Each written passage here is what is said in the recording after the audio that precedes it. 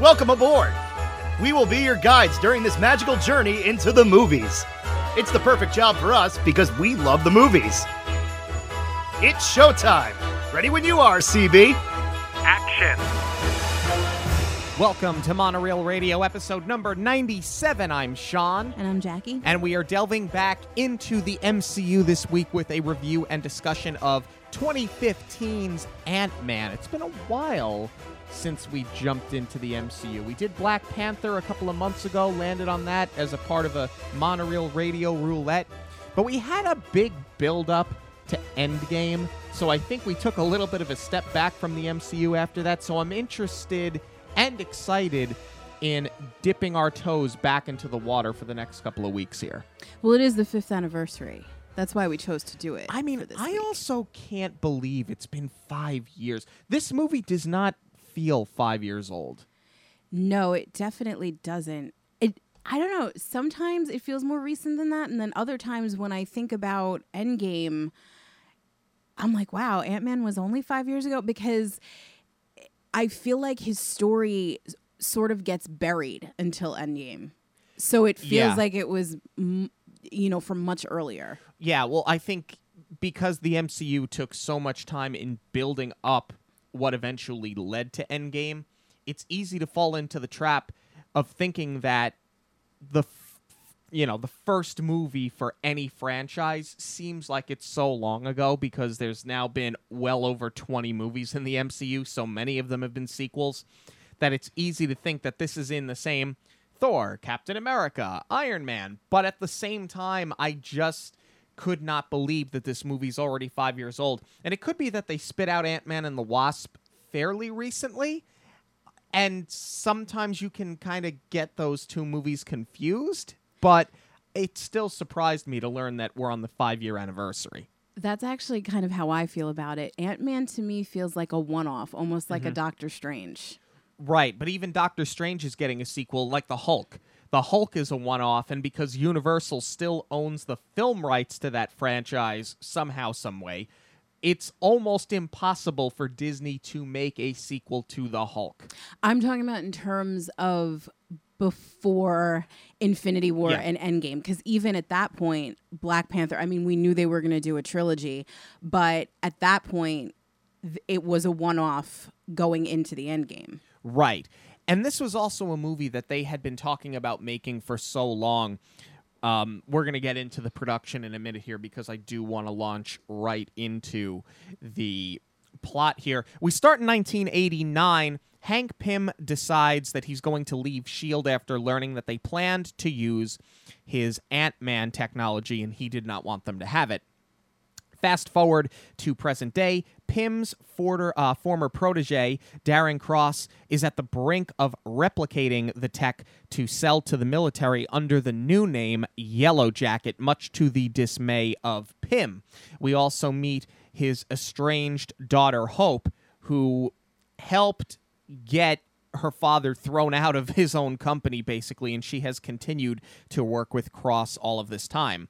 We then meet Scott Lang, who has been released from prison and is attempting to return to civilian life so he can be a dedicated father to his daughter, Cassie.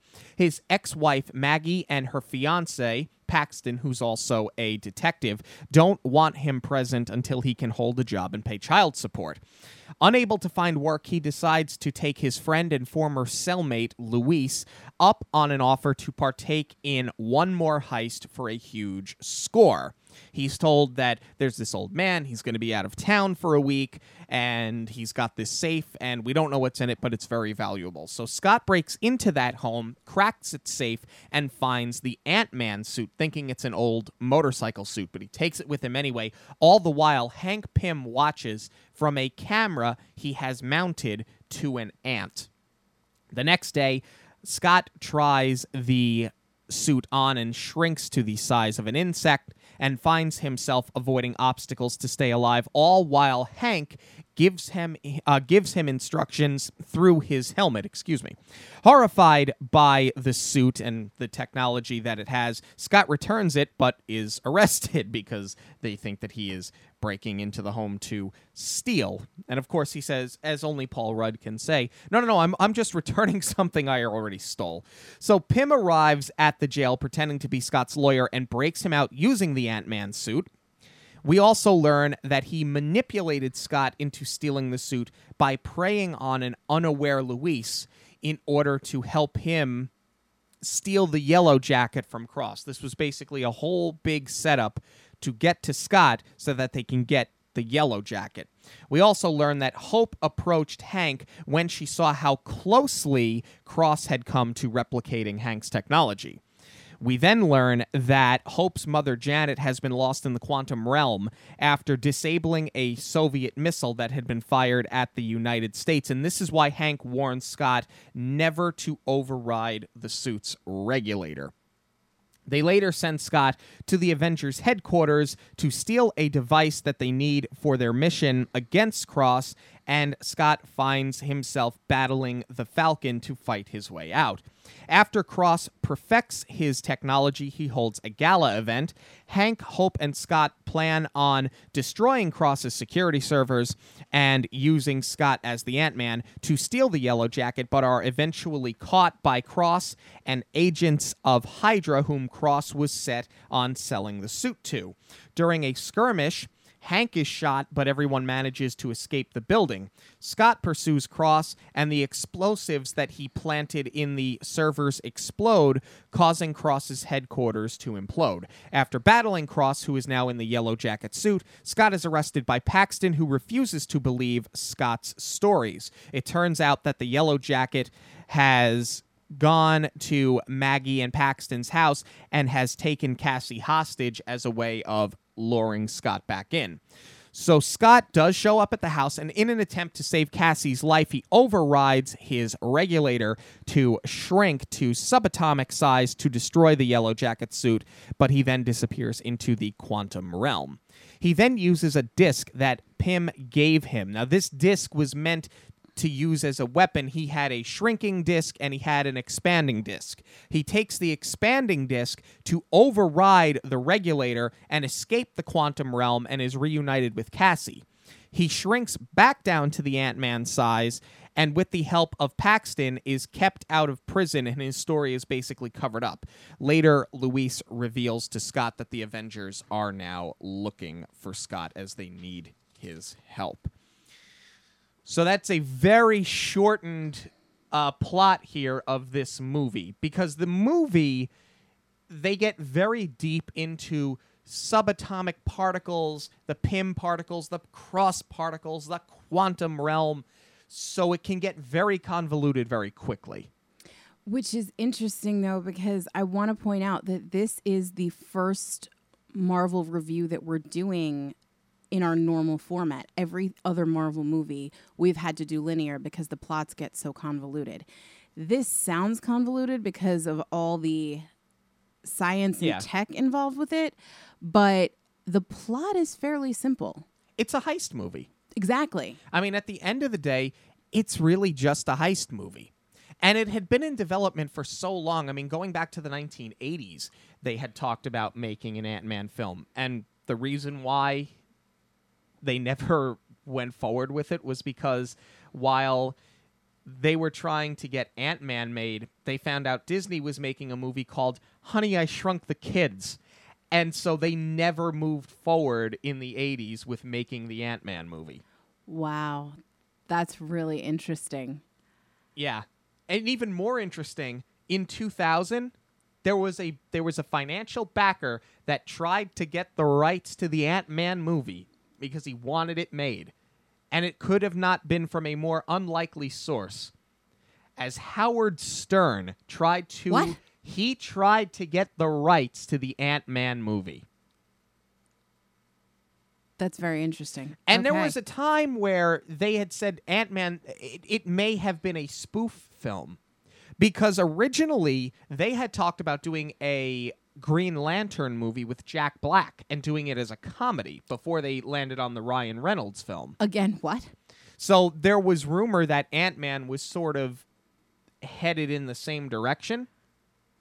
But once Marvel started building the MCU and Paul Feig got involved, they kind of pulled away from that, and that's how we landed on the movie that we have today. Well, I think it did come along at the right time because obviously you needed this character and you needed the Pym particles to pull off Avengers Endgame. Right. Obviously, we know that now. But I think it was also smart where they put it in the timeline and that we're still going to get more Ant-Man even after Endgame, because this does feel like it stands on its own. And I think, I think that's done intentionally. I think as far as Iron Man, the Cap, Thor, the ones that got their trilogies going into Infinity War and Endgame, I mean, we were supposed to feel a certain way about them. That's why they made the 2 Avengers movies, and then everybody else got the one-offs, as we were calling them, before Infinity War and Endgame. Because Black Panther, Doctor Strange, and this, and even Spider-Man, all have completely different feels to them. And I think that's done intentionally because they were introduced in Civil War as like secondary characters.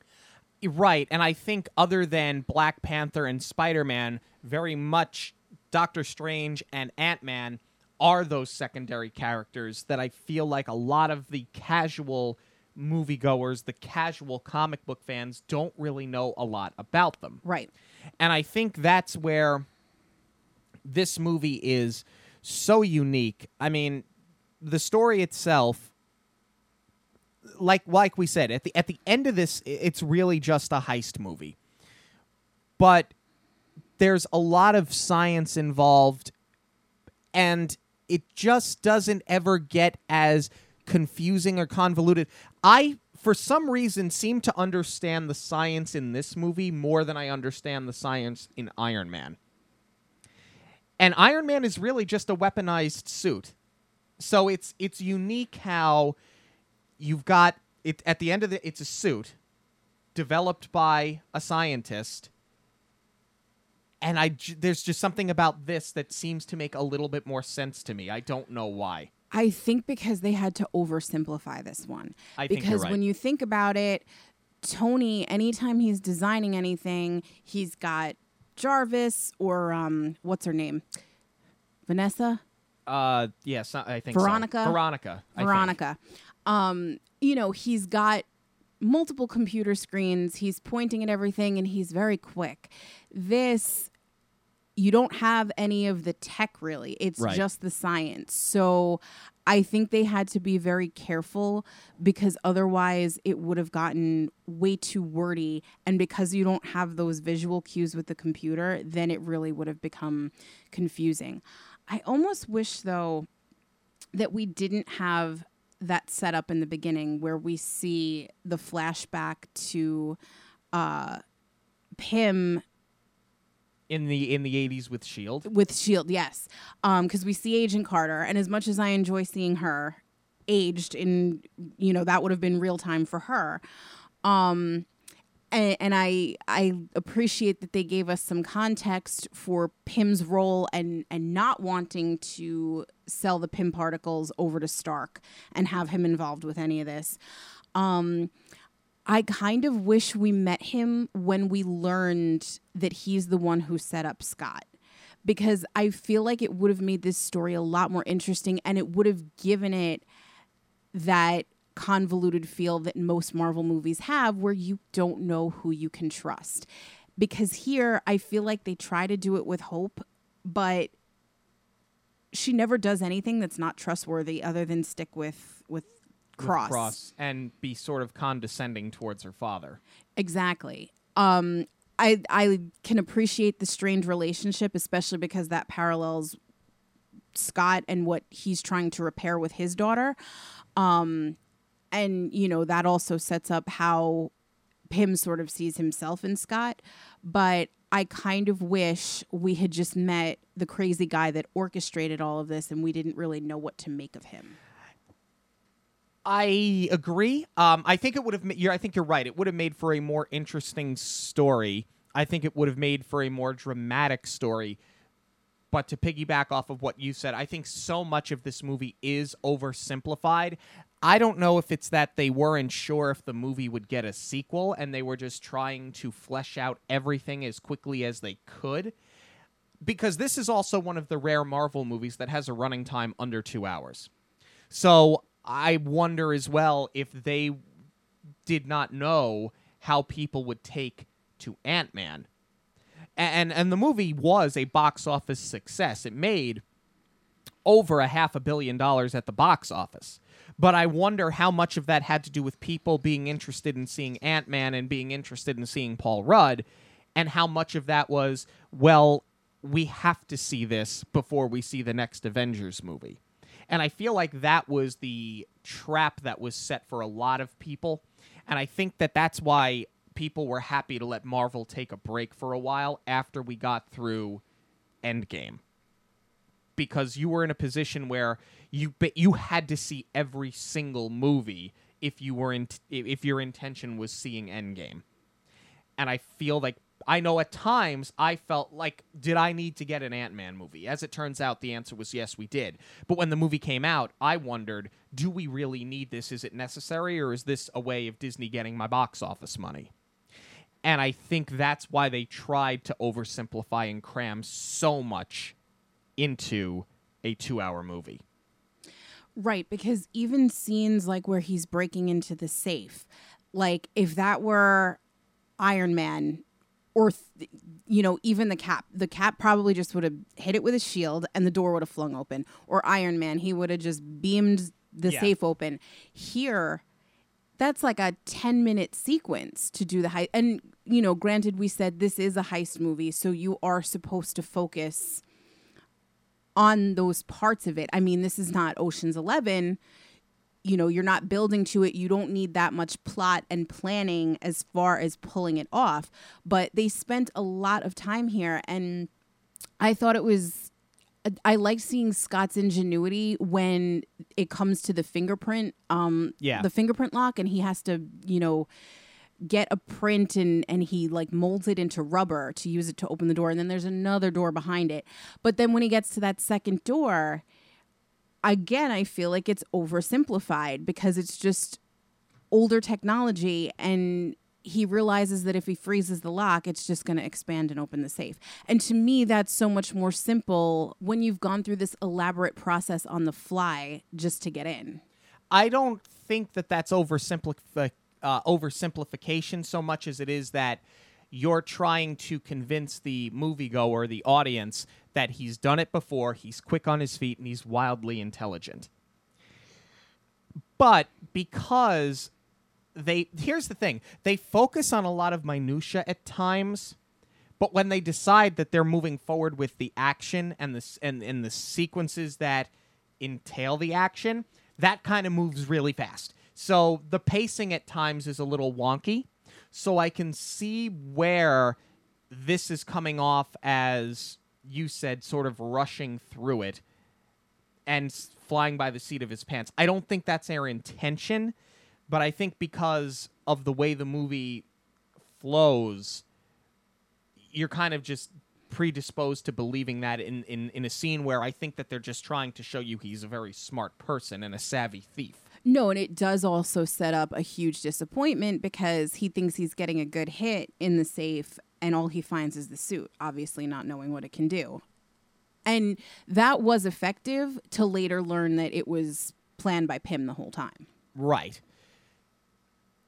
We start to see some of these characters, the rest of them as they get fleshed out. For example, when we meet Luis, let's talk about in the story here. We all have that friend, right? Yeah. And I do it myself on this show regularly, where I make a short story long. You do that in life a lot. I do. So every time he does it, it's gold. I love it. I know some people it drives them crazy in the storyline, but I very much appreciate what he's doing because he's giving us all the details.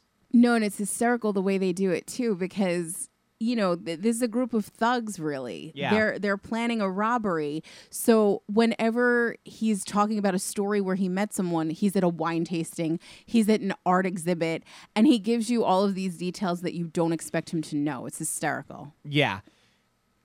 And I think that it also does a good job of adding comic relief where the movie starts to get very heavy with the science. Because the movie within itself is very tongue-in-cheek. It's very funny. I think the cast lends itself to that, specifically Michael Pena and Paul Rudd. But other than Ragnarok and maybe the Guardians movies, this tends to lean closer to the comedy side than it does the sci-fi or action side, more so than most of the movies in the MCU. I think a lot of that comes from casting Paul Rudd, and we're going to talk more about Scott Lang and Ant-Man, when we break down the characters. But, he's a good-looking guy. He's on the level, I think, of Chris Evans, Chris Hemsworth, but he doesn't have those same leading man qualities that they do. So he's the funny guy. He always has been. And he's just aged incredibly well. Yes, but he's also got his very own specific brand of comedy because nobody can pull off awkward like Paul Rudd. And if you don't believe me, go watch I Love You, Man. Yeah, I mean, he's made a career out of this. So I think putting him in this movie where it's sort of an offbeat character to begin with, I think that was probably the right idea. And you start to see this get fleshed out almost from the jump. You see him in prison, you see him getting smacked around, and even as he's getting smacked around, and he says, you guys have the weirdest goodbyes, that he's just getting beaten up, and they release him and they let him go. So I think that it's an interesting take, too, because this is clearly not somebody... You don't look at Paul Rudd anyway and say, this is a hardened criminal. Somebody like that's coming... He would not have fit in the cast of Con Air. But coming out of prison, you think to yourself, okay, so he went in... I mean, he was a thief. I get the feeling it was not a white-collar prison, but it doesn't seem like he didn't live the prison lifestyle as if it was that hard for him. It seems like he had a lot of friends there, and if the worst thing they did was punch him in the eye as a means of saying goodbye, and he still has this sense of humor about him, it's like, okay, I can sort of buy this. I think it's funnier when he lies and gives a fake name and gets fired from his job at Baskin Robbins, because Baskin Robbins always finds out.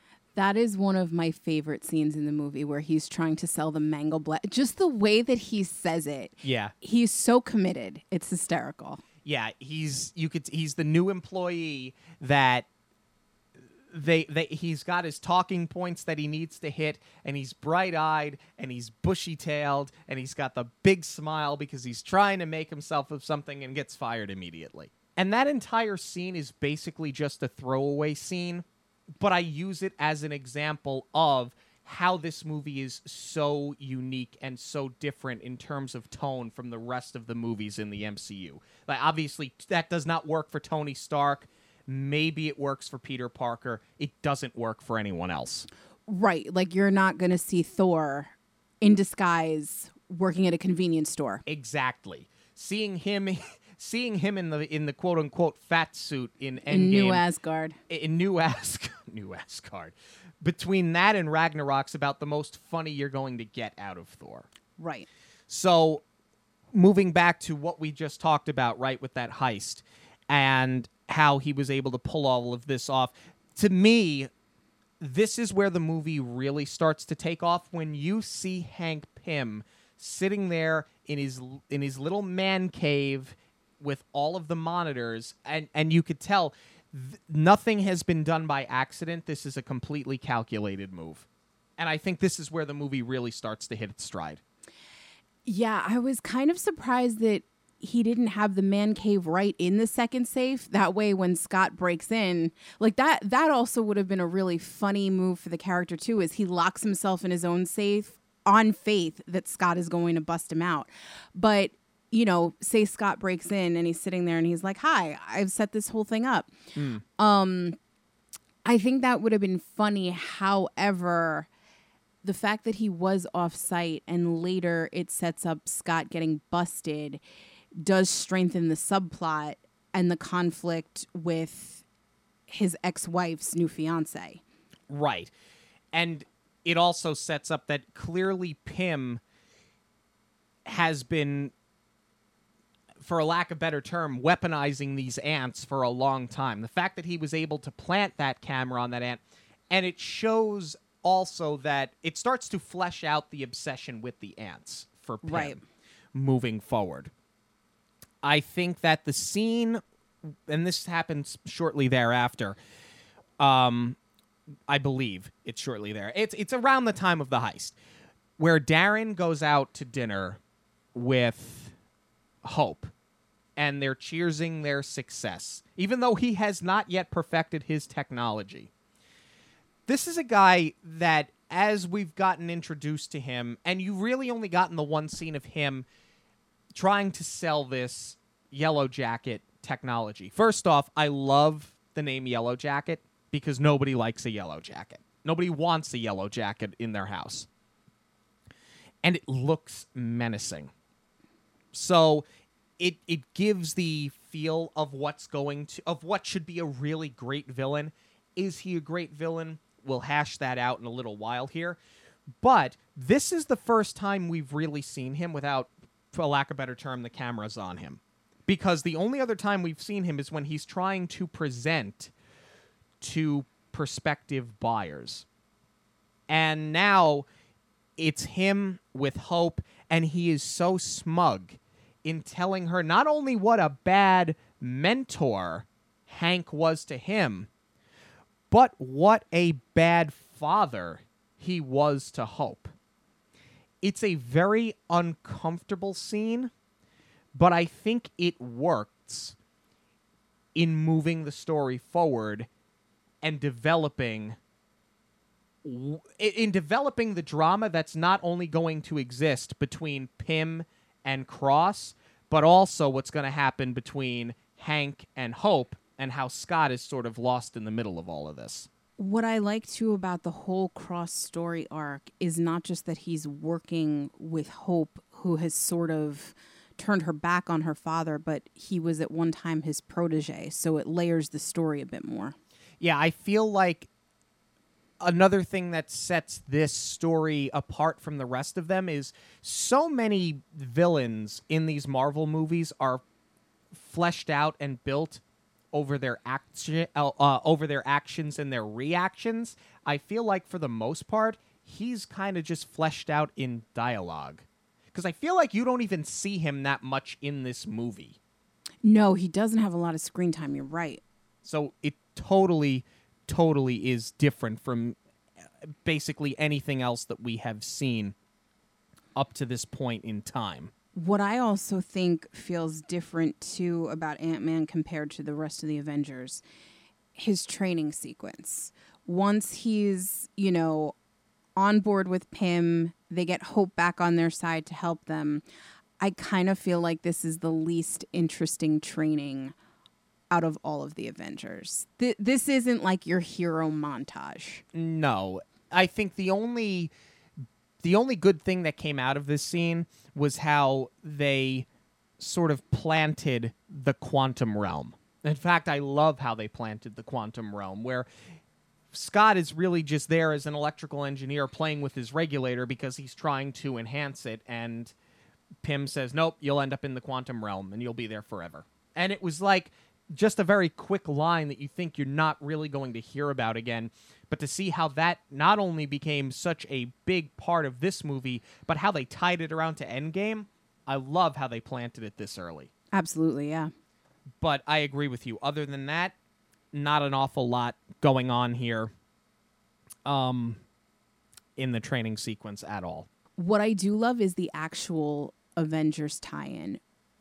And at this point, I think, again, they could have played with it a little bit more, because I don't know if we can necessarily trust that Pym didn't know it wasn't just Stark's old warehouse, and that it is actually now, they send Scott upstate, and it is now the Avengers campus.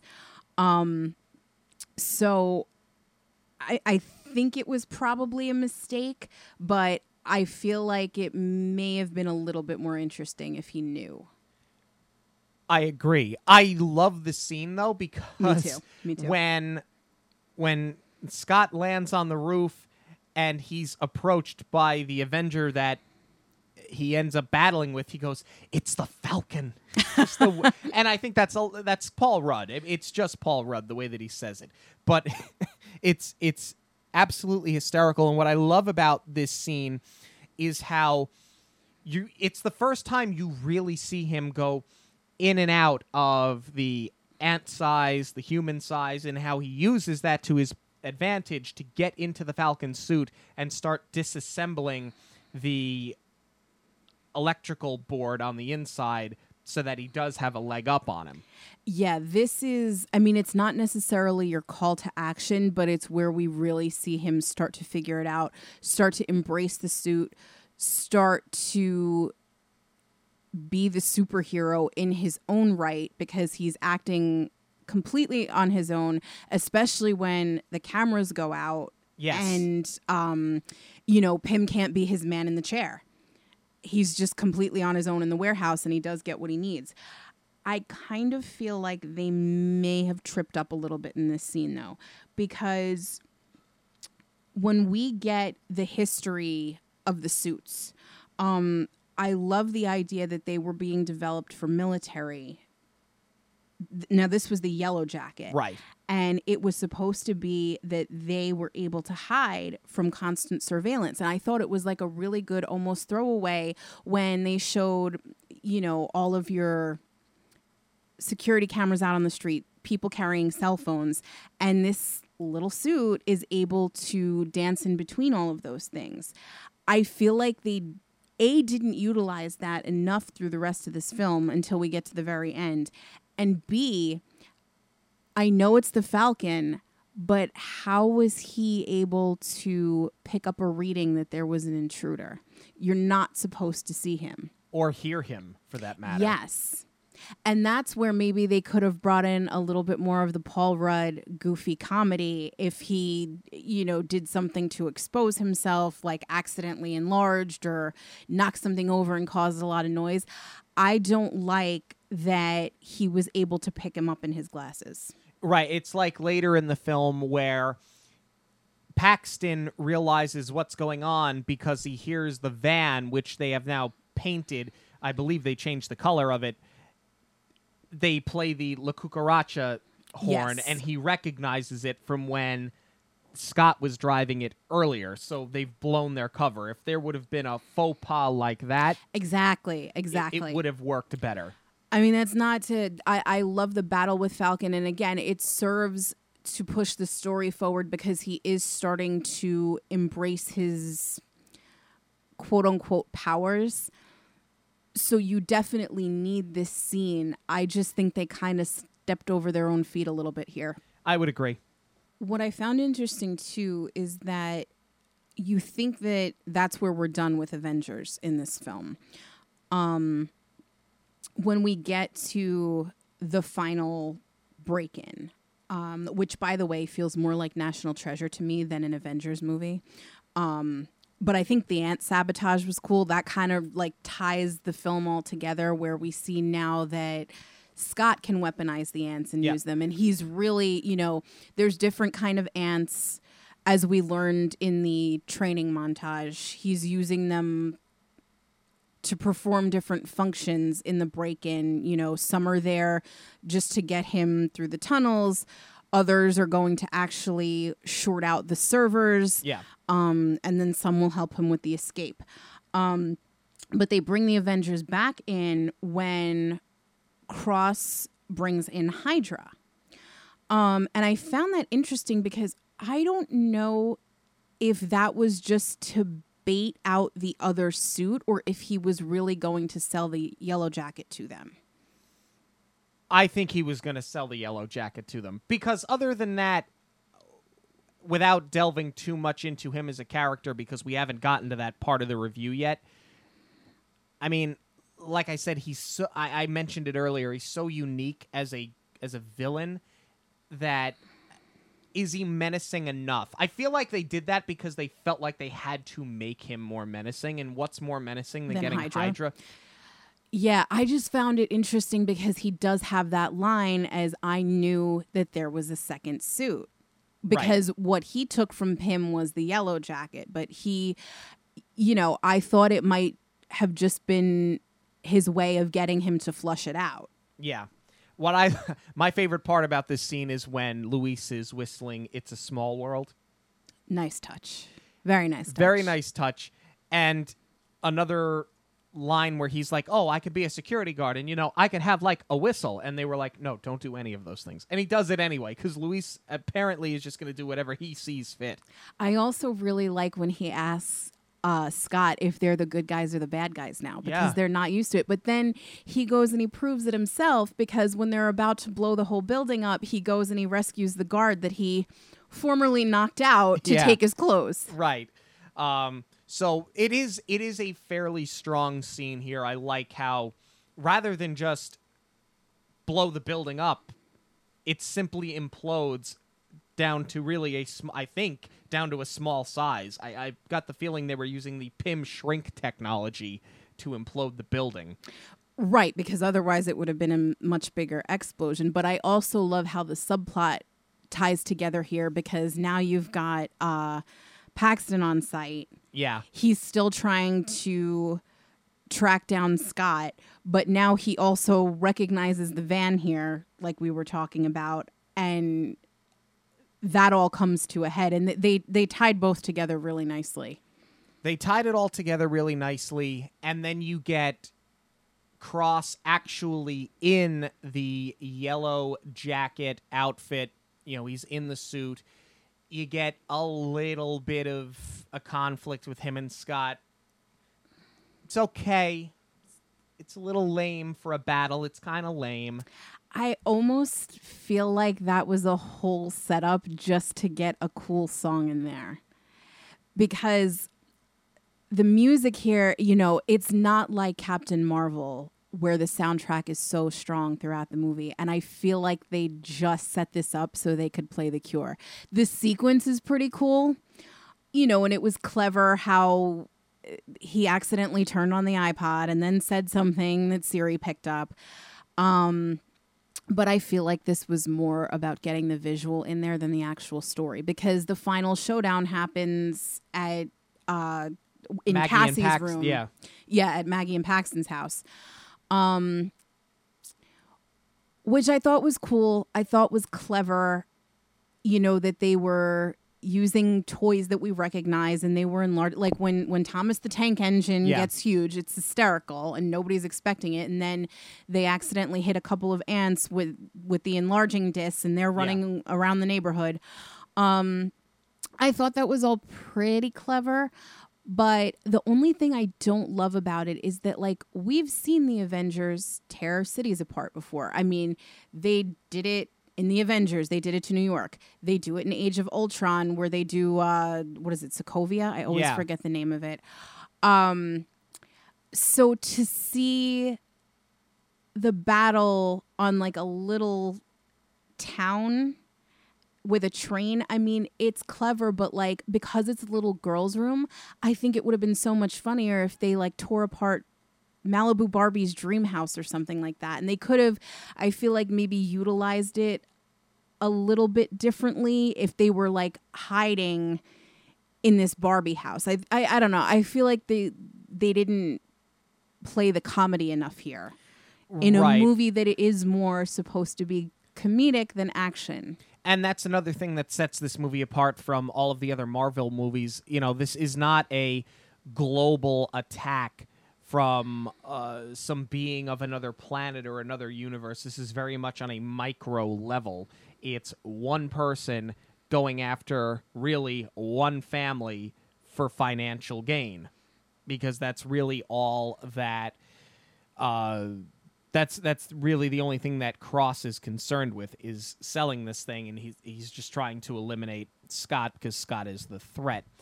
But I otherwise agree with you here. It's fun. I do like how Scott does go into the quantum realm. I like how he comes back from it. and how they use that later in Endgame. I like. I mean, yeah, it's fine. But there could have been more to it. I agree. I like how they do tie up the loose end of the subplot that, Paxton kind of buries his criminal record, Yeah. and, they agree to like co-parent Cassie. I think that's all great. But then after that, like the ending falls flat for me, where I understand that they're setting up the Avengers are looking for him, but I don't know that we needed that part necessarily. With the Luis story. Yeah. And it ends on, he said yes. Yeah. And it kind of hangs for a beat, and then the movie just ends abruptly. Yeah. It's funny, and I don't know that you needed to end it with the dinner scene on such a high note, but I feel like this just wasn't as strong. Yeah. And I don't, and check me if I'm wrong on this. The device that he steals from the Avengers campus, did that really ever play out as to why they needed it? Or was that just a reason to get him on the Avengers campus, to get an Avenger in the movie? Oh, that's a great question. I don't recall, and I could be wrong, because here's the thing, we really simplified this. The movie does get gets very convoluted at times, and I think part of that has to do with him being shrunk and the settings that they put him in, and we'll talk about the visuals in a few moments here, but I honestly do not remember, and we've watched the movie twice in the last couple of days, I don't remember if that device ends up really being something that is totally necessary or not. They do use it because when Luis knocks out the guard, Hope comes in and she like attaches it to a machine. They do something with it, but I honestly can't tell you what its function is. Right. So really it seems like they used it more as an excuse to get him onto the Avenger property. Right. And then later to establish what side Hope is on. Right. It's not as if Stark had Pym particles that they needed, or had the Wasp suit, or something else that they so desperately needed to pull this off. I feel like him having Pym particle, which he does, by the way, as we later find out in Endgame, when Tony and the Cap travel back and they have to go to not the campus, but it's the Jersey site. Yes. Where Tony interacts with his own father, I believe. Exactly. With Howard on the day that Tony's supposed to be born. Yes. It's his birthday. I mean, they must have had that scene in mind already at this point, because if you would have made him go for the Pym particles, it would have made Endgame lose all the gravity of that scene. Yeah. And I think it was more important for Tony to have that moment than it was for us to have to do a break-in for a Pym particle here. Yeah, I agree. Do you have anything else on the story here before we start talking about the cast and the characters? No. Okay. We'll start with Paul Rudd. It's the reasonable place to start. Paul Rudd should not work as a superhero, but he works as a superhero. I don't think he would work as any other superhero but Ant-Man, but I think he works for the character. We've said it a million times. We love Paul Rudd. We're huge fans. I've seen almost every film that he's ever done. And there have been a lot because he's had so many bit parts. Yeah. So with that said, I am so happy that he finally got his due and he got a superhero role. However, I don't buy him as a hardened criminal.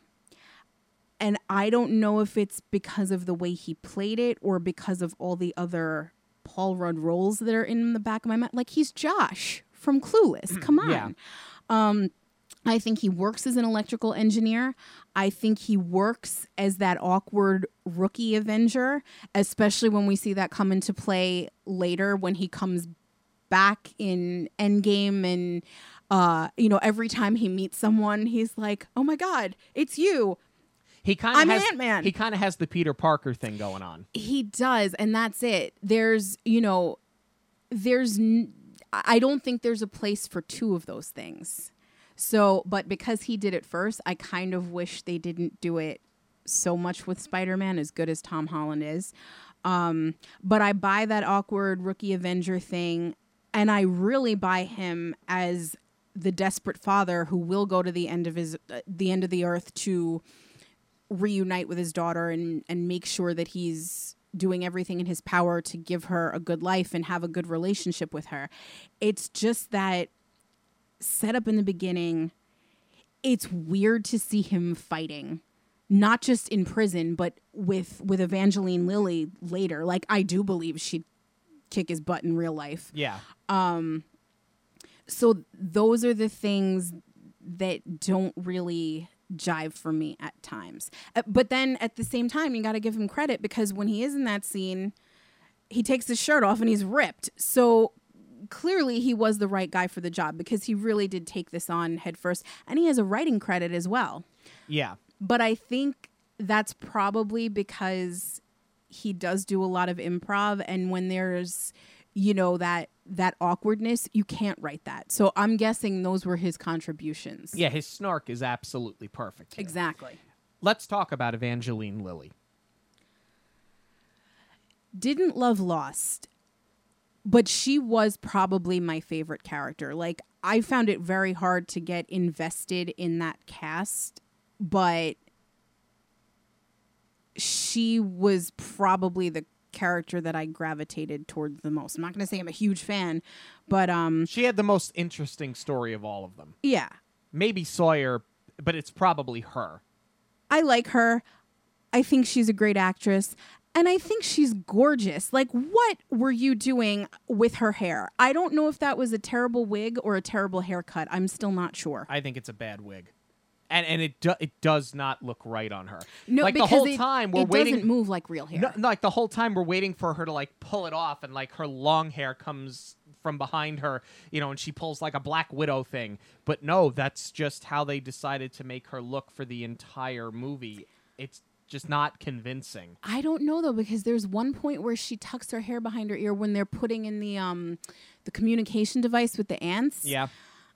And it doesn't look like a wig. Whatever it is, it's not working. No. It's not working. Otherwise, love her in this role. I like the character of Hope. I like the conflict with her father. I love the chemistry between the two of them. I feel that that's totally believable. Yeah.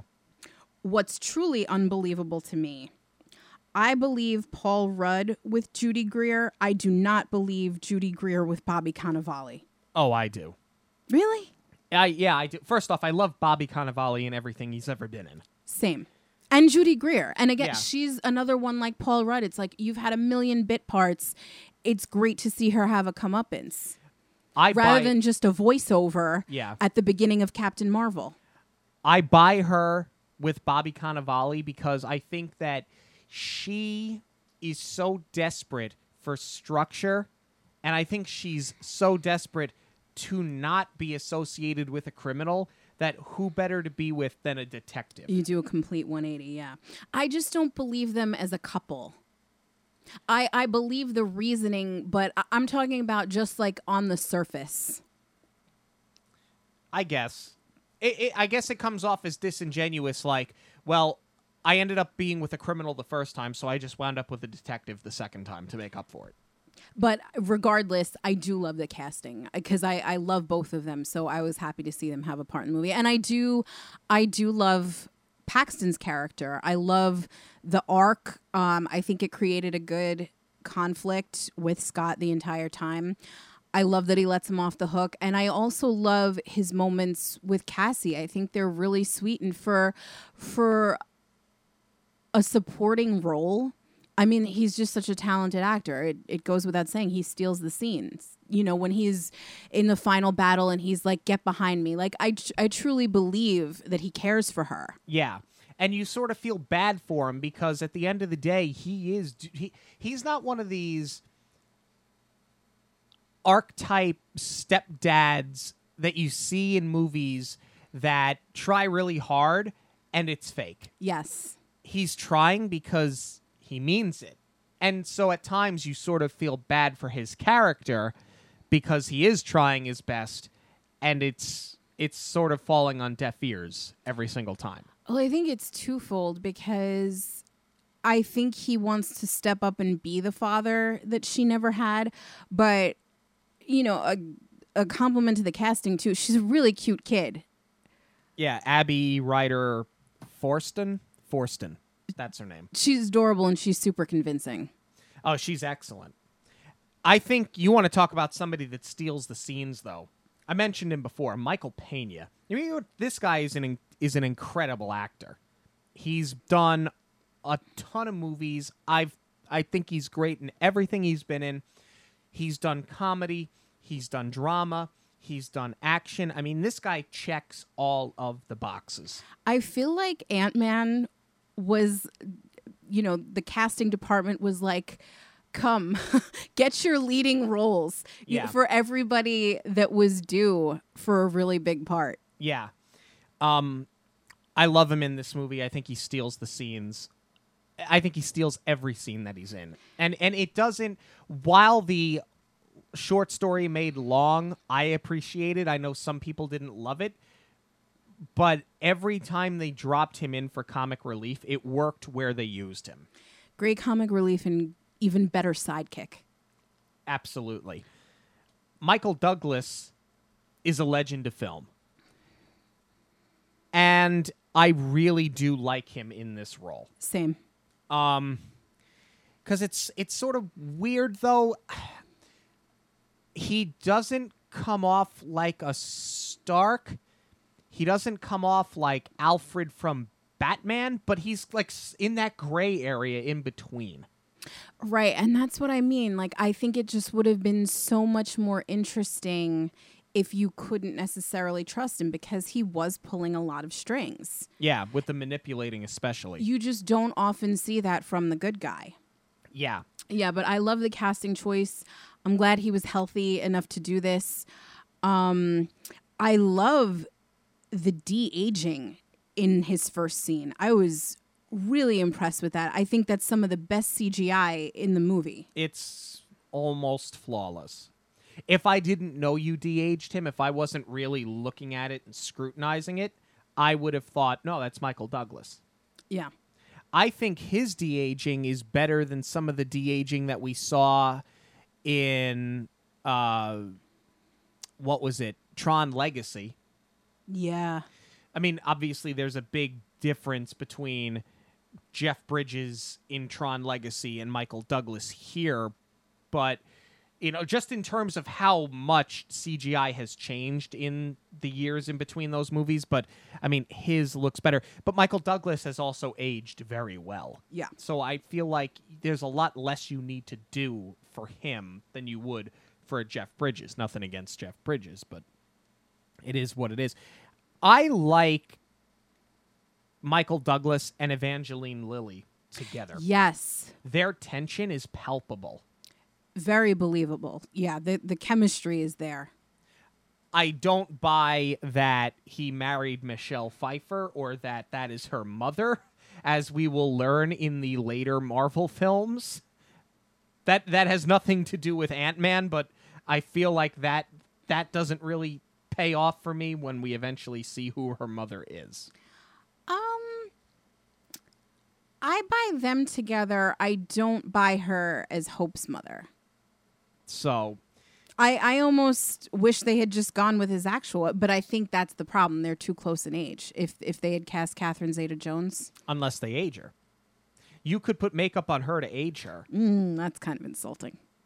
Well, they did it for Haley Atwood. But they had to do it because they did a time jump with her character. They're not saying, well, you don't look old enough to be married to your actual husband, so we're going to age you. Or I'm saying she might be too close in age in real life to Evangeline Lilly where you're just not going to buy it. Yeah, I guess. I don't know. I feel like if you're an actor or an actress and they age you, or de-age you, that's kind of a it comes with the territory. It does, but not to be cast. I mean, time jump, yes, but to tell someone we're going to make you look older, no actress is going to want to hear that. Well, they would have only had to do it for Endgame. In this movie, because you only see her in flashback, they wouldn't have had to age her at all. So technically speaking, it would have been a time jump because she's been stuck in the quantum realm. That's right, because she got frozen in time. Oh, you're right. Oh, so maybe they could have used Catherine Zeta-Jones. That's interesting. Anyway, back to the first Ant-Man. Yeah. Let's talk about our villain. I think that Corey Stoll works as Cross. I like Cross. I like what he's doing. I think for this movie, he's fine. But I think he's by far the most forgettable villain in the MCU. I agree. He's definitely an overlooked villain because he flushes a guy. Yeah. Down the toilet. Exactly. I mean, granted, okay, he disintegrates him first, but he wipes him up with a tissue and flushes him. Yeah. That's just such blatant disregard for human life that you don't see other than the likes of Thanos. But after that, that's all he does. Yeah, then it's like, all right, grow a pair if you're going to be a villain, because he doesn't really do anything else other than, oh, let me call in Hydra. Yeah, and then I'll go sit in this little girl's bedroom and wait for her father to come so I can kill him. So in that, like, that's the thing. You sleep on him when he does something so memorable as flush another person, but otherwise, like, he's kind of a wimpy villain. Let's talk about some of the special effects. I want to talk about Haley Atwood again because you talked about how the de-aging on Michael Douglas was great. I don't think the aging on her was accurate at all. I mean, the makeup that they put on her looked good, but if you think about Agent Carter and Captain America, it's the early 1940s, thereabouts. Maybe the late 30s. I think it was the early 40s, though. You have somebody who we're going to presume is somewhere around the age of 30. Right. Okay? Now you're in the late 1980s. So let's say 55 years later. You can make the case for, hey, Agent Carter aged great. But she doesn't look like a person in her mid-80s. No, she looks like Cruella. She looks like somebody that's maybe pushing 70, maybe. So I just didn't buy her aging process at all. I agree. I think they should have given her, you know, if they weren't going to do it in her face, given her maybe like a walker or a wheelchair to really show how much time had passed. Or just gray her hair a little bit more. Yeah, too much color there. But other than that, I think that the special effects here, for the most part, are really, really strong. Go ahead. This is where we're going to disagree. I feel like this was a big miss because most of the scenes where Ant-Man shrinks, it's clever. You know, the first shrink is in a bathtub and he's running away from the water.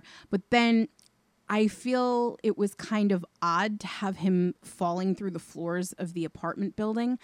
I feel like it was weird that and granted, it's his first time in the suit. He doesn't, you know, have control of it yet. But when you think about an actual ant, they don't get banged around that much where they're falling through floors. I feel like that was more of a gimme for the visuals to then put it in a club scene, by the way, in the middle of a day in an apartment building.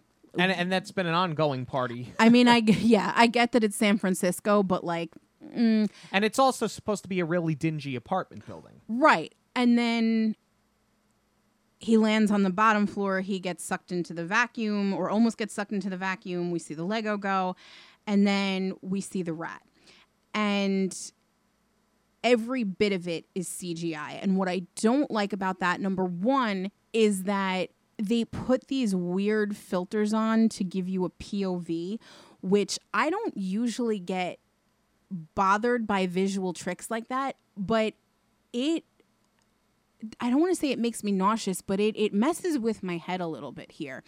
And what I really wish more than anything else, which I 9 times out of 10 do when it comes to CGI, I wish they had done it practical. And I think what that even stems back to, I wish they had a different director, because you have the built-in perfect person for this job. And you talked about it at the top of the episode. It's so interesting to me, that this was up against Honey, I Shrunk the Kids. That was his directorial debut, and he has since gone on to do a superhero movie because he did Captain America. Why would you not have him direct a movie where the main character shrinks? It's beyond me. Well, I think, A, they're trying to not make it just like Honey, I Shrunk the Kids. And the other thing is, for the most part, it's not as if you need to recycle those sets over and over again, the way you could with Honey, I Shrunk the Kids. He doesn't interact with that Lego again. He doesn't interact with that club again. He doesn't interact with the rat again. And let's be real about something. They're about how do we do it cheap. CGI's cheap.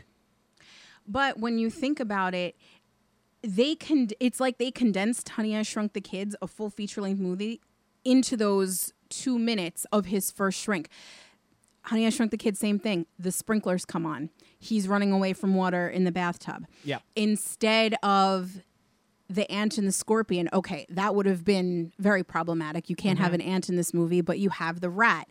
You have the Lego again. I mean, the only thing they did differently is that they're dodging shoes. Right. So... Well, you have plenty of ants. You just don't have the scorpion. Right, but that's what I'm saying. You couldn't do it with an ant here because that's the whole... You'd lose your whole movie. Exactly. So I get why they changed it to a rat. But I give you that it was probably budgetary, because why build all these big things when you're going to use them in a very short amount of time? But it even happens again on the second shrink when he's escaping the jail. It's that really annoying POV shot. But the weird thing is, they don't put you in the eyes of Scott. They give you the POV in the movement of the camera because you're following the ant swaying as it's flying. Right. Same thing as he's falling through the apartment, but we don't see it through his eyes. And it just messes with my head. Sort of throws off your depth perception. Exactly. And I think Joe Johnston would have done it 1,000,000 times better. Yeah, I mean, Disney loves ants. We have Auntie from Honey, I Shrunk the Kids, and we have Anthony in this movie. I love that he named him. Yeah. I'm thinking more in terms of like the quantum realm. I think when he goes into the quantum realm, not for you. It's nauseating. And I don't usually get I know you've teased me about my feelings on PhilharMagic when Donald falls in the Aladdin scene. I have to close my eyes, but I don't I don't know. No, but really, the only person on the face of the earth that has to close their eyes during PhilharMagic. Because you really feel it. It's a credit to PhilharMagic. But I don't get motion sickness. Like, I'm not that way in car. It's just the scenes, particularly the quantum realm most of all, messes with my head. And I just don't like it. I feel like it's weird shapes and colors. I think a little bit might be like psychological. Like, I hate the feeling of like just falling into the void. So for that much, they achieved it. But like, honestly, the only other movie that's messed with my head that much was Avatar, because we saw it in 3D and I had to get up to go to the bathroom because that movie goes on forever. And I remember when I got up, I just wanted to like drop to my hands and knees because I felt like I had no balance and I needed to like crawl around. And that's how this makes me feel. It's interesting. I mean, I guess it makes sense. The whole time I'm thinking, wow, this would make a great attraction. And, well, oh, God, please no. Hong Kong got it. Really? Ant-Man Nano Battle. Hong Kong got it. So, they're doing these Avenger campuses at the Disney properties at all of their parks, and they got Ant-Man. It's Ant-Man and the Wasp Nano Battle. Interesting. So, why does nobody want to recycle Body Wars for a ride like this? It's so easy. And Disney is hurting right now. Just recycle what you have.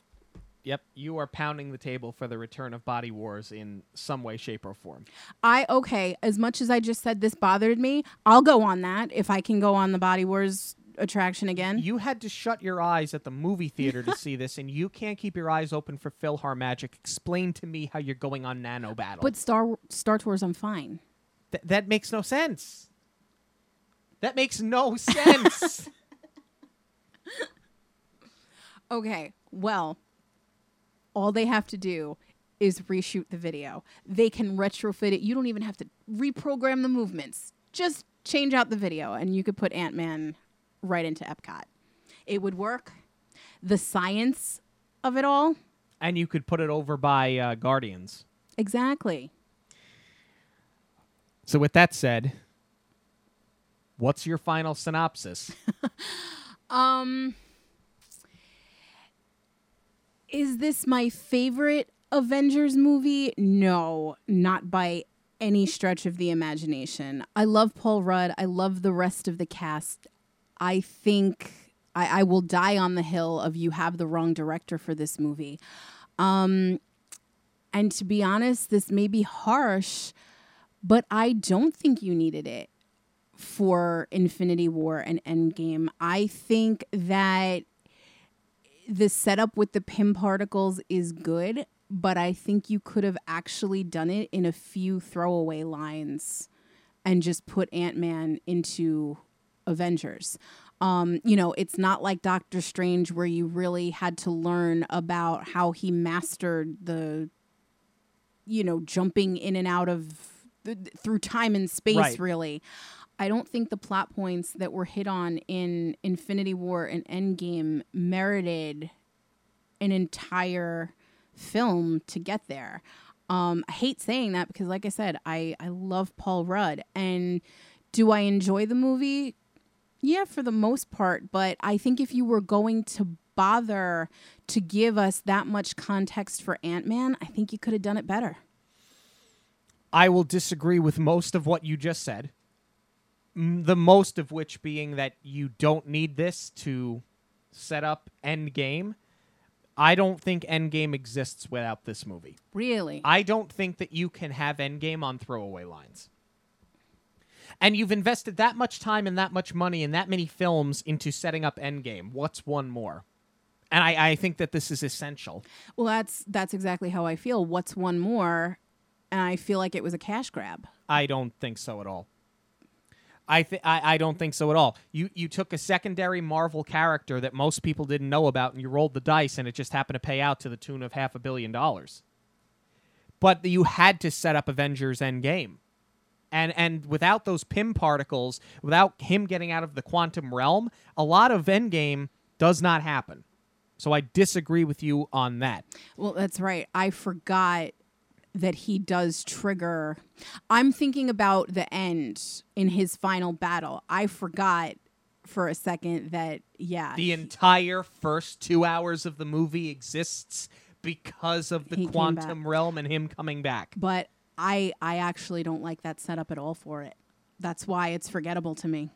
I think that only Paul Rudd could get arrested for returning stolen goods. I think that there are certain tropes in this movie. I think that the hallmark of any Marvel lab are the floor-to-ceiling glass walls. You see it in every Marvel movie. I think at times it's frustrating because the pacing can be slow and wonky.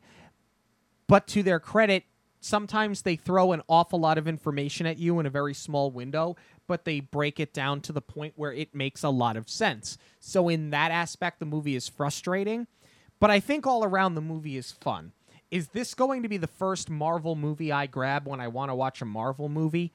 No, far from it. Is this the last time I'm ever going to watch this movie? No, far from it. To me, it's just another Marvel movie.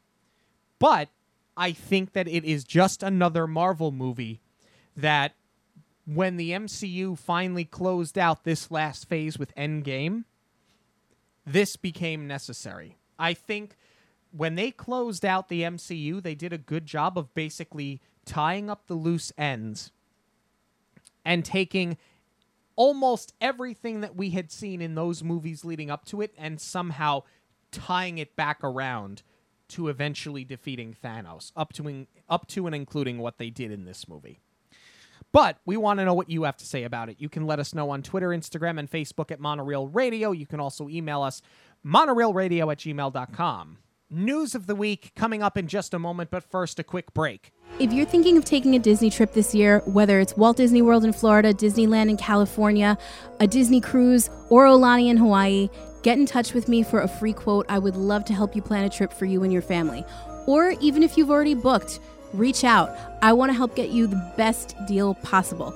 You can contact me on any of the Monorail Radio social media outlets or shoot me an email at j.zolezzi, that's Zolezzi, at magicalvacationplanner.com. This week, in terms of news, is all about two things: the reopening of Walt Disney World and the release of Hamilton. Let's start with the release of Hamilton first. We did a bonus episode earlier this week where we reviewed and discussed it. We also had some of our friends, we threw it out there on the social media to let us know what your reviews of it were, and some of our friends in the Disney community reached out to us. You can hear our review and their review on this week's bonus episode. Make sure you give that a listen. And we talked about it a little bit then, but basically confirmed now, Disney Plus has exploded. The subscriptions have gone up. The downloads of the app have gone up because people are going crazy for Hamilton. I would like to see that stock price come up a little bit. And I think that the second bit of news is going to help that. But Hamilton creating a buzz. People are still talking about it now, and it's been almost a week since it has seen its initial release. Now, I think people are getting that out of their system because shifting to this upcoming weekend is going to be one of the most significant weekends in the history of the Walt Disney Company. We don't need to rehash what has happened in the last 3 or 4 months, but we are focused on the future. And the future starts this weekend with the reopening of the Walt Disney World Resort. And it seems like they did their cast member previews earlier this week. Mm-hmm. I've seen videos, I've seen photographs from friends of ours who are CMs. And you know what? Is it 100% back to normal? No. Will it be for a long time? Probably not. But there's just something about seeing the castle, seeing the parks reopen, where it starts to become, even for us, from the view 1,100 miles away, there is a feeling of comfort that is starting to come across right now. Yeah. I mean, we've seen the pictures released of the newly painted castle, which, by the way, we haven't really talked about. I don't like it. Surprise, surprise, surprise. Yeah, go figure. Me and my obsession with nostalgia and tradition, I don't like it. But it looks awesome. Well, I think there's a couple of things. I think the colors are very vivid because they actually factored in the sun fade. Yes. For the first time. Yeah, I think so. However, it is 5 years from now, it's going to look totally different. Exactly. And you don't realize how much it faded over the years. Yeah. But it did, and I think they factored that in, and they want it looking sharp for the 50th anniversary next year. However, it is so pink and so blue now. I feel like we've forgotten that it's Cinderella's castle, and it's almost become Sleeping Beauty's. And not Sleeping Beauty's in Disneyland. I just mean make it pink, make it blue. I'd like it better if it was green, honestly. Oof. But I'm just saying, you've made it too much like Sleeping Beauty. But anyway, my best friend, who's a cast member, sent me a selfie in front of it. And it wasn't until then that it really felt real for me that it's opening again, because, he does that all the time. He knows we love Disney. He's a CM. He'll, if he's walking through the parks or through the hotels, he will always send me pictures. And because I haven't gotten a photo of him in the parks in so long, it's been a picture of him by his pool while he's been awaiting for them to reopen and go back to work. Yeah. It didn't get real for me until that moment. So with that being said, obviously this is my best friend and I do have a very vested interest in this. If you are going, please be kind to the cast members. They are feeling as weird as we are, being so displaced and being so far removed from Disney. They'd just gone back to work after having been unemployed. They're just as hot wearing the mask as you are, so just please try to be patient with them. Yeah, and our friend Lou Mangello, he put out a nice graphic saying, be kind, be patient, be understanding. And I think that sums it up perfectly.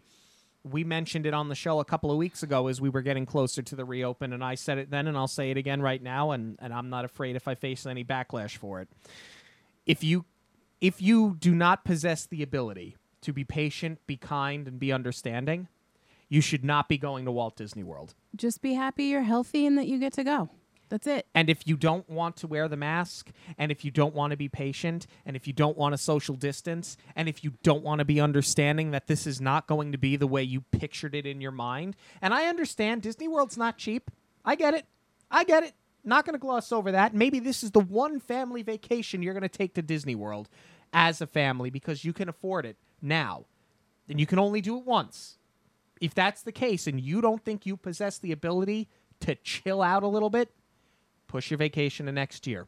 Push it to 2022 if you have to. But please be kind and be understanding to these cast members. They are in as a unique, if not more of a unique situation than you are. Because remember something, they have to uphold the rules that a lot of people out there don't want to follow right now. And you're reading it on social media. I'm going to Magic Kingdom. I'm not wearing a mask. Then please do not go to Magic Kingdom. Do not go to Revel Rouse. If you're going to go because you understand what the protocol is. Keep yourself safe. Keep your family safe. Keep the cast members safe. But it's reopening this week. And I couldn't be more excited to see everything open again, which is weird because we're not APs. But there's been something so upsetting to me about this the entire time that Disney has not been open because it's our safe place. It's our happy place. And for your happy place to not be there, to not exist for a period of time, it was, even though we weren't going to go anyway, it was still tough to deal with. I can't wait to hear the music. Yes. From the parks. I feel like that's going to make it very real too. Absolutely. Thank you all so much for joining us this and every week on Monorail Radio. Don't forget to follow us on social media on Twitter, Instagram, Facebook, and TikTok at Monorail Radio. You can email us monorailradio@gmail.com, and you can also check out monorailradio.com, where we have links to all of the social media as well as a media player where you can go and listen to any episode of the show. And, of course, you can also listen to us through your podcast platform of choice, and it would be greatly appreciated if you guys could go ahead and leave us an iTunes review. The reviews are more valuable than you understand. We love hearing from you. We love interacting from you. And one of the best ways to do that is to go ahead and leave us a review on iTunes. We will be back next week to discuss Ant-Man and the Wasp. For Jackie, I'm Sean. Have a magical week, everyone.